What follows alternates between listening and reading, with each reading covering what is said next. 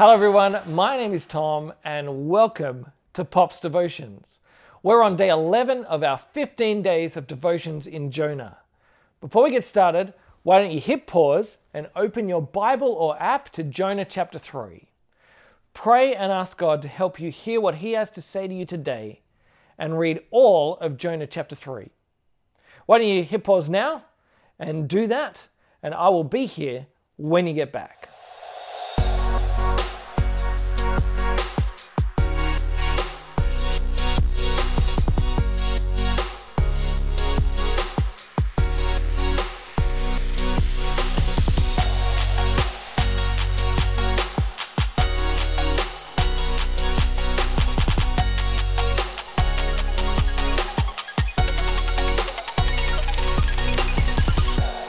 All right, welcome back.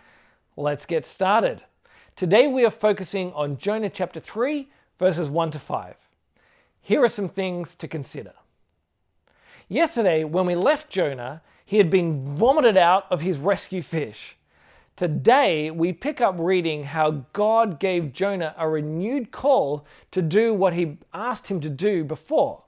Notice how God didn't rub it in. Now, Jonah, are you ready to do what I've already asked you to do? God gave Jonah a second chance, and He didn't even make Jonah feel bad. God is good like that. Jonah arrived in Nineveh, a very large city, which took 3 days to go through it. Verse 3. What does that mean? Well, scholars have spent a lot of time discussing how one might measure a city in days, especially when it's possible to have walked around ancient Nineveh in a few hours.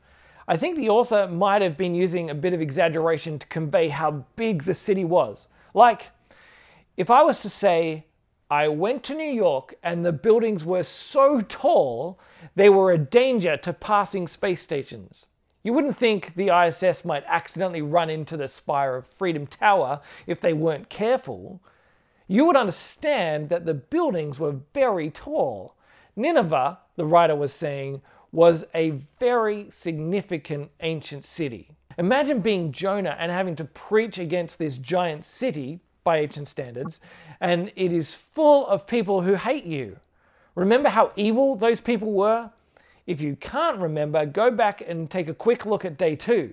It would be like going to preach God's judgment to a terrorist training camp full of thousands of angry terrorists.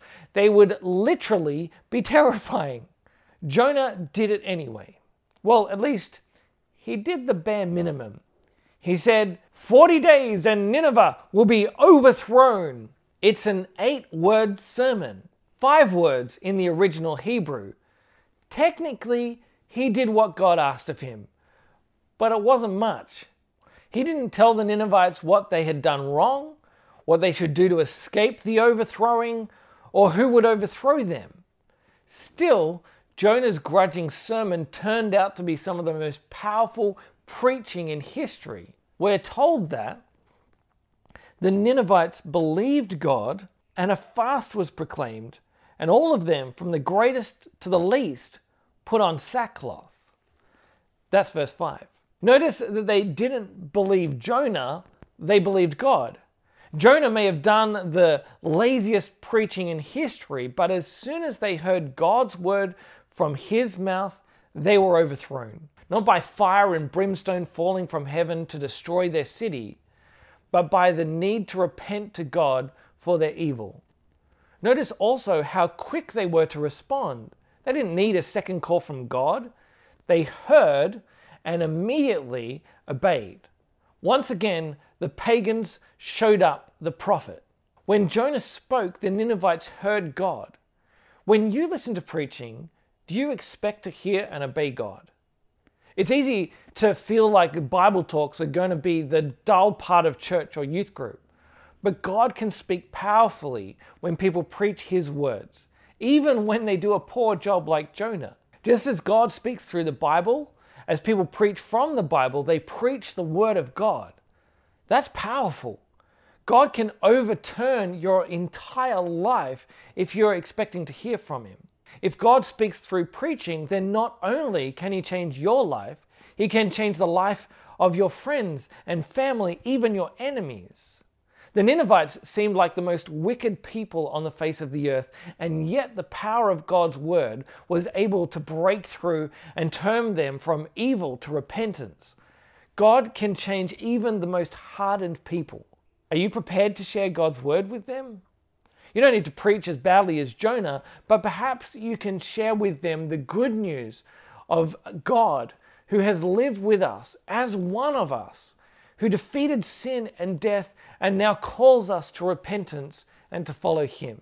It can feel like a foolish message, but is also the word of God that saves us from judgment, changes lives, and overthrows rebellious hearts.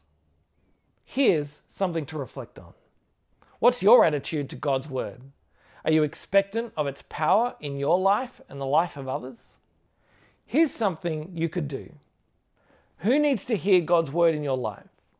Don't be afraid to speak confidently of what God has done for all of us in his Son, Jesus. And now, a prayer to pray.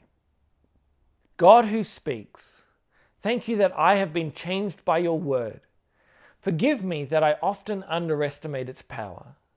May I see you work powerfully to bring me and those around me to continued repentance and to trust in you through your word. Well, that's all for Pop's Devotions today. I will see you tomorrow for the next part of Jonah. If you think this has been helpful, feel free to recommend it to your friends. They can sign up for our daily emails and start from day one at tomfrench.com.au devotions. Be sure to give Pop's Devotions a rating and review on Apple Podcasts, as it really helps people to find these devotions as we get going. That's it from me. I will see you tomorrow for more Pop's Devotions.